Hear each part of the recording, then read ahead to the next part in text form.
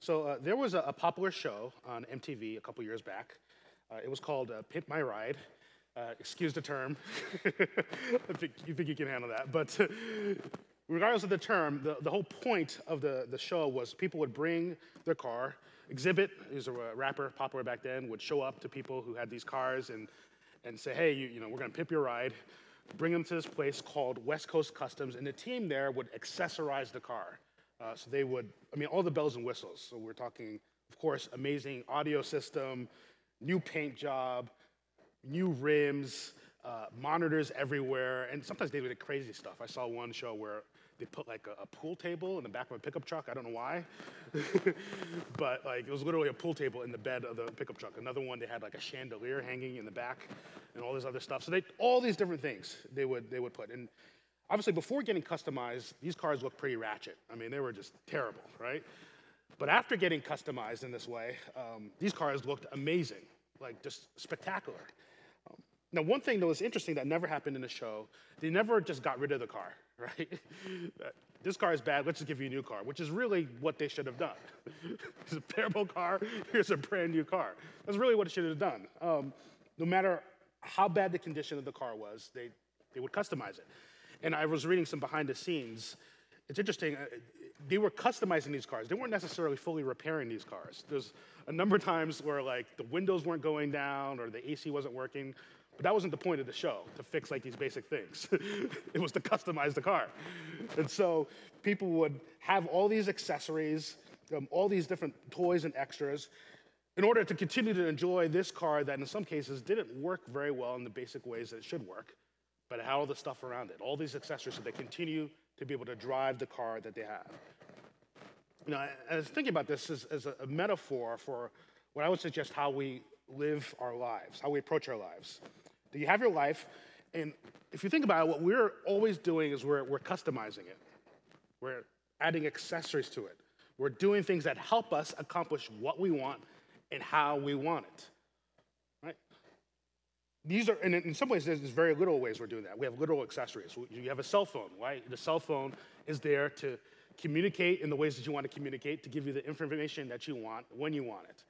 We have clothes, right, to look the way that we want, the ways that we've decided that we want. We have those very little things, but then even just more broadly, think just relationally.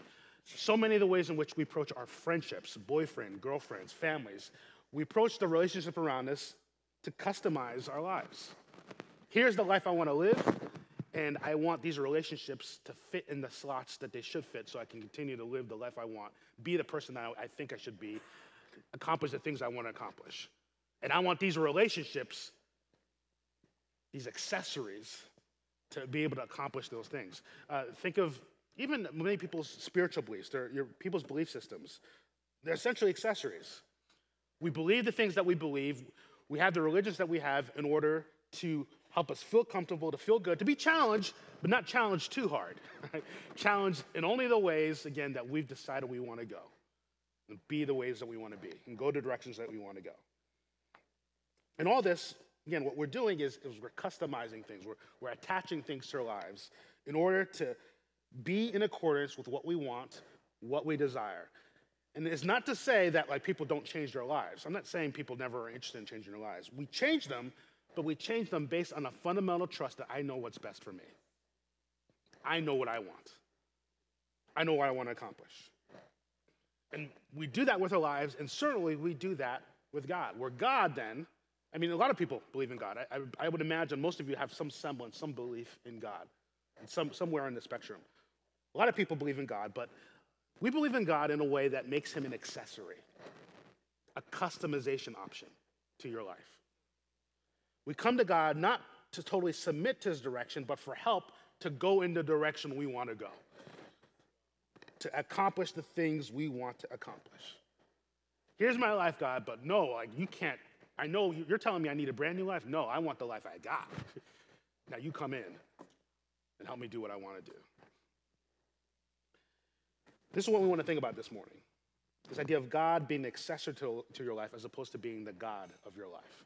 And what we want to see this morning, when we approach God this way, when God is not God of your life, but he's the accessory of your life, well, the answer that we're going to see is that don't work. God is the accessory to no one. He will not be customized to anyone's life. We want to see is the result of that, and then maybe then begin to think about what it means really then for God to be the God of our lives. So let's look at this. We're in 1 Samuel chapter 4, and the passage begins with this big battle between Israel and one of their longtime enemies, the Philistines. They lose badly. The Israelite soldiers get back to the camp, and the leaders of Israel, the elders of Israel, they say this, verse 3, "Why has the Lord defeated us today before the Philistines?" See, the elders of Israel know that it's God who's defeated them. And the reason they lost is because of something related to God.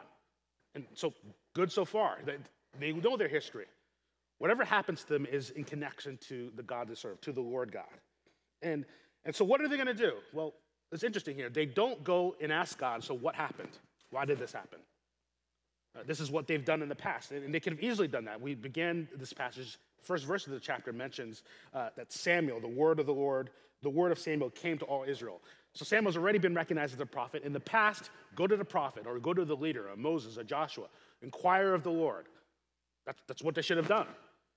They understand that this is related to God, but instead of doing that, notice what they do. Let us bring the ark of the covenant of the Lord here from Shiloh, that it may come among us and save us from the power of our enemies. So the ark, for those of you who are not familiar with this, the Ark of the Covenant, this is basically like a gold-covered box. Inside of it were stone tablets on which were written the law of God that they were given at Mount Sinai. So it's really a pretty simple object. It has gold around it, but extremely simple compared to some of the other pagan nations that are around them. And that object was really just there as a kind of this object lesson, a constant reminder of God's presence with them. That's what it represented. A reminder that Israel has what is called a covenant with God. In other words, a special, committed relationship. They're married to God in a sense. Israel and God in a committed, special relationship with one another that require them to follow and listen to God. I mean, that's what's interesting here is that they had a box with words from God inside of it. If you look at the other nations around them, they had statues, and you do things in front of these statues. Like you're really trying to manipulate the gods to do the things that you want to do. Israel did not have that.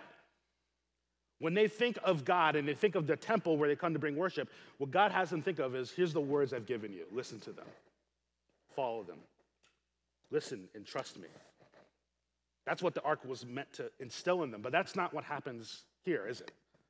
They bring the ark out because they've already decided what they want. They bring the ark out because they've said, look, we deserve to win, and it always happens when we bring this ark out. God's going to make this happen. That's how they're approaching God. Here's what we want. We're customizing God to accomplish the things that we want. I mean, really what you got is like the Israelite version of Aladdin here, isn't it? I mean, God is the genie. The ark is the lamp. They bring the ark out, and God's going to come out and, sing, you ain't got a friend like me, right? Something like that.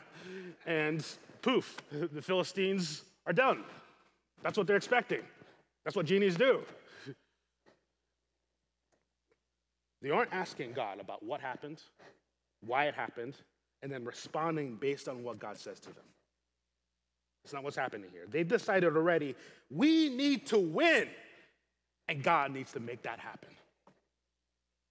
We know what we want. I know how I want to act. I know how I want to be, and God, of course you're in it. Of course you're for it. One person put it this way, they were more interested in success, not repentance. This is God as an accessory to your life as opposed to God being the God of your life.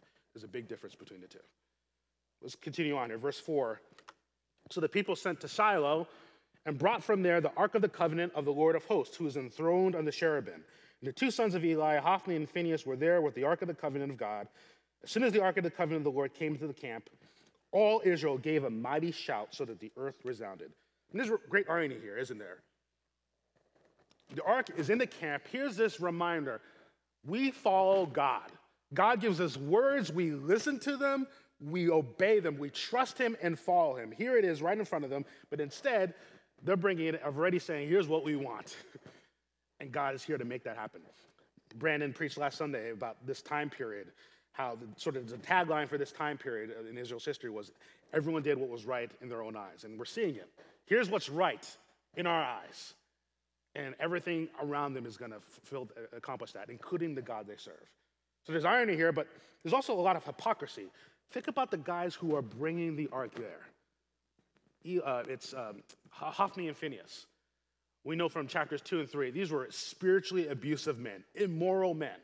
And we also know from chapters 2 and 3, everyone in Israel knew about it. Eli, their father, talks to them in chapter 2 and says, look, everyone knows about this. He says, there's no good report that I hear about you guys. It's all over it. So everyone knows what kind of bad dudes these guys are. And they let them bring the ark in. They're basically ignoring it, aren't they? They're ignoring it. They're ignoring it because why? We want to win. And sure, yeah, we're going to associate with some bad people, but it's more important that we win. We want to win. God's got to help us. They're going to bring the box that makes God help us. Genie's lamp. So the Philistines hear Israel's shoutings, and they say this, verse 6. What does this great shouting in the camp of the Hebrews mean? And when they learned that the ark of the Lord had come to the camp, the Philistines were afraid, for they said, a God has come into the camp. And they said, woe to us, for nothing like this has happened before. Woe to us, who can deliver us from the power of these mighty gods? These are the gods who struck the Egyptians with every sort of plague in the wilderness. I mean, it's really interesting. It shows the other countries in that area, they knew what was up. They knew about Israel's God. They heard the news had come to them about what happened in Egypt, the plagues, the Red Sea, all of that. How the Egyptians got struck down, he says, there with every sort of plague, right? So they knew about this. What's a little side note here, it's interesting though, they couldn't help but see this through their pagan context. Notice they refer to the gods of Israel, right? Israel was very clear about serving one God, but like their context, like they almost had no category for it, right? They couldn't help but see it through their context. You know, as we often say, everything is contextual, even for pagans, right? So pagans even sometimes don't appreciate the context of things. So even them looking in and just thought of this as, oh, it must be gods, right? They had no real concept of Yahweh, the one true God. So they're afraid, they're concerned, but they resolve to fight. Verse 9, take courage and be men, O Philistines, lest you become slaves to the Hebrews as they have been to you. Be men and fight. Normally this is a big mistake. This doesn't work. But God is going to be doing something very different here. He's going to be teaching a very painful lesson to Israel. Verse 10, so the Philistines fought, and Israel was defeated, and they fled every man to his home. And there was a very great slaughter, for 30,000 foot soldiers of Israel fell. And the ark of God was captured, and the two sons of Eli, Hophni and Phinehas, died. Israel suffers a huge defeat, like catastrophic. 7.5 times more people die in this second battle than the first one. And notice, it says the army basically is disbanded. It says there, and they fled every man to his home. That means everyone went back home. They didn't even go back to the camp. The army dissolved. That's how bad of a loss this was. We also see here that Eli's sons die, which is in keeping with what we saw in chapters 2 and chapters 3, a consequence of their spiritual immorality, their abusiveness as spiritual leaders, divine consequence for them. The last thing, and really the worst thing as far as the nation's psyche is concerned, is the ark is captured. Their most sacred possession is in the hands of the enemy, in the hands of pagans, the infidels. God was quite all right with Israel losing, and not just losing, also losing this ark, this sacred possession they had, to make a very clear point. God will not be manipulated, adjusted, or customized to Israel's wants and desires. God is not Israel's accessory. God is Israel's God. Verse 12. A man of Benjamin ran from the battle line and came to Shiloh the same day with his clothes torn with dirt on his head. So this guy, by the way, if you look at the map, this is like 22 miles uphill. I mean, this guy is a good athlete. I mean, to get all the way there in one day, probably quite a bit breathless, having dirt on his head is a sign of mourning, obviously devastated by it, in shock over what happened. Verse 13, when he arrived, Eli was sitting on his seat by the road watching, for his heart trembled for the ark of God. Now, Eli has been a passive, hypocritical leader, but it does seem he has some basic respect for the word of God. He knows, like, what's happened here is not good, right? The people grabbing the ark, bringing the battle. I think he has this, that's why he trembled. He knew this was not a good thing. Now, we see here another example of his passiveness. He didn't say anything. He didn't object to it. We have examples in the past leaders from Israel, and think of like Joshua and Caleb, right? When they were going to go into the promised land. And the people didn't want to go, and Joshua and Caleb were like, no, listen, we got to follow God. We got to take the promised land. Eli could have been the same way. Listen, this is not good. But another example of him being silent, not saying anything as they take the ark. So this description, I think, suggests, though, while he was silent, he still was concerned. He knew enough to know this is a bad thing. And so he asked the messenger, what's going on? Why is this huge uproar? Eli, he's 98, he's blind, so he's got to ask, like, what's going on? Verse 17, he who brought the news answered and said, Israel has fled before the Philistines. There has also been a great defeat among the people. Your two sons also, Hophni and Phinehas, are dead, and the ark of God has been captured. As soon as he mentioned the ark of God, Eli fell over backward from his seat by the side of the gate. His neck was broken and he died, for the man was old and heavy. He had judged Israel 40 years. I mentioned before, Eli, he's passive and just in general complicit, I think, with his sons. This quick detail of him being old and fat implies that not only was he not saying anything about what his sons were doing, even though he knew it was bad, they were bringing the meat that they weren't supposed to bring, that was supposed to be sacrificed to God, and he was eating of it, right? That's why he's fat. So we see the consequence for him as well, as he dies. And as we come to the end of the story, though, there's another tragic loss, and it's the wife of Phinehas. She hears the news while she's giving birth. She doesn't make it through childbirth. And after her son is born, before she dies, she names the son Ichabod. Verse 21, she named the son Ichabod, saying, the glory has departed from Israel because the ark of God has been captured, because of her father-in-law and her husband. And she said, the glory has departed from Israel, for the ark of God has been captured. Now, it's not uncommon back then for people to name their children based on a significant event happening or other things that were happening in that person's life at that time. So it's not uncommon. I'm glad we don't still do this. I can only imagine the kind of names people would give their kids every time we have an election. It would be a lot of kids would be walking around with some very strange names, given how elections go in our country. That being said, in this case, the baby's name, it speaks, right, to what's happened, right? The glory has departed from Israel. He's finally recognizing that God is not with them in the way that he was before. Recognizing that this is a significant moment. The glory has departed. Quick note here. We know from other parts of the Bible that it turns out, sometime later, the Philistines went into Shiloh and destroyed the temple, the sanctuary, that the ark was there. It was there. So in Psalm 28, Jeremiah 7:26, chapter 7, chapter 26, it mentions this destruction. It mentions this incident, and it adds that, like, the temple, the sanctuary, whatever building they had, some temporary building of some sort, where the ark was, got also destroyed. So God had Israel defeated, had the ark taken, but also had the temple, the place where it was, destroyed. God is definitely saying something here, isn't it? Isn't he? These things were extremely important to Israel. The guarantee that God is with them. The guarantee that God has their blessing upon them. And God allows it to go completely away. For God, again, is not the accessory to Israel. He's the God of Israel. So, this lesson that God was giving Israel, it's a lesson I think we still need today. And I think it's important to think about it in this way. It is possible for us to claim that God is with us, that God supports us, and for that not actually to be the case. That God is actually not at all with you, not at all supporting you. And I think it's easy for us to look at this in sort of like an out there way, like, those people who are like, you see the celebrities or the athletes who are like, yeah, God is with us, we're going to win this game, and it's easy to sort of, we here who like know the Bible and stuff, oh, look at those silly people, right? Or those politicians who act as if like they're God's anointed, like those are some ways it's easy for us to dismiss. But again, Israel has been following God for a while. In many ways, like they're the church, right? They know the deal. It's interesting, it mentions here in verse 5, the ark comes in and there's a mighty shout. I imagine it's like they started singing. I mean, that's normally what they would do. They started praising God. They started doing, our God is an awesome God 100 times, right? Like that's what that was happening. God is with us. Our God is an awesome God. It's going to happen. We're there. And it's a reminder, isn't it? It's a reminder that We can do all the spiritual things, all the right words and actions, all the church services and the volunteering and all these different things. We can have all the stuff around us, assume that God is with us, that God is blessing us. And what this story is telling us, that might not be the case. It might be empty ritual.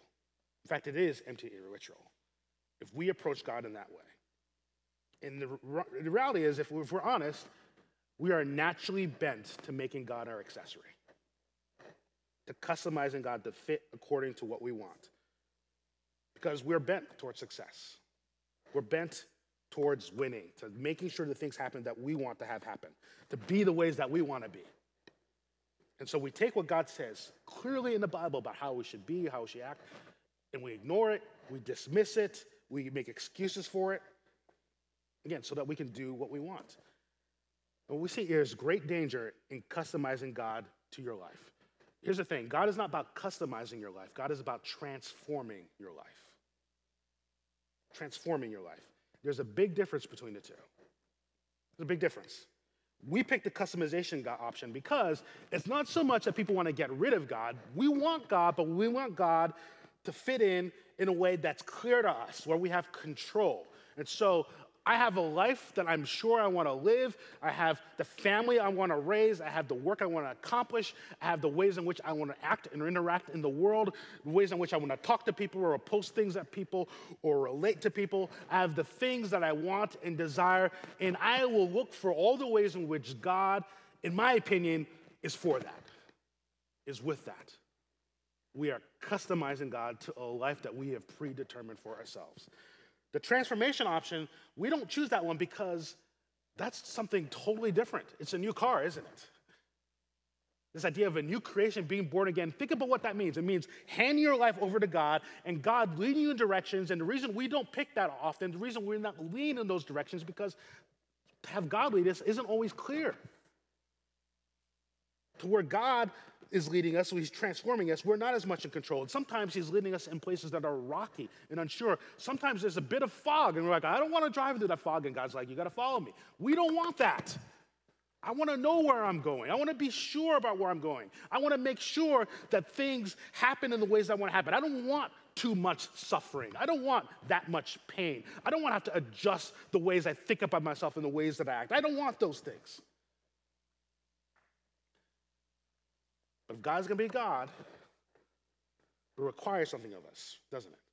I mean, really what we're talking about here is to listen to God, to submit to God, is really about trusting and obeying God. Trusting and obeying God. And trusting and obeying God doesn't always feel great. Sometimes it feels great, but other times not so great. Because to submit to God, to trust and obey Him means sometimes you're pushed in directions you don't want to be pushed, so God is going to push you to be more forgiving, to be more patient, and that's uncomfortable. You don't like that, and so you resist. To trust and obey God means being constrained and redirected by Him. So how you use your money, how you even think about your sexuality, how you use your job and career, how you think about what's best for your kids, how you decide the marriage that you're going to have, how you decide the career you're going to go in.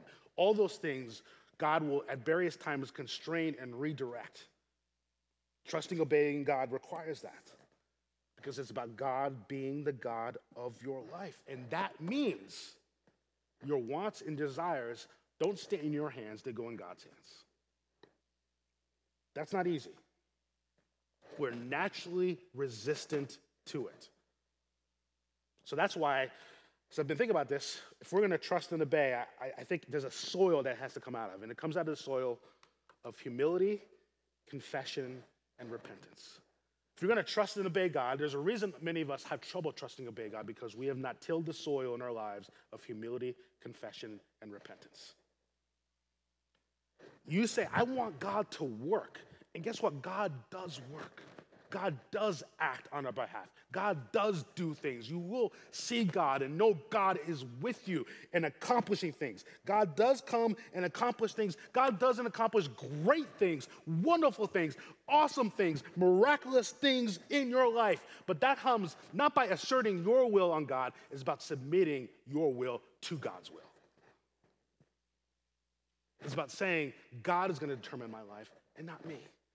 And that requires humility. Humility is you saying, my identity, my sense of self is not going to be determined by me. I'm willing for God to determine it. I'm going to trust that he's going to determine that.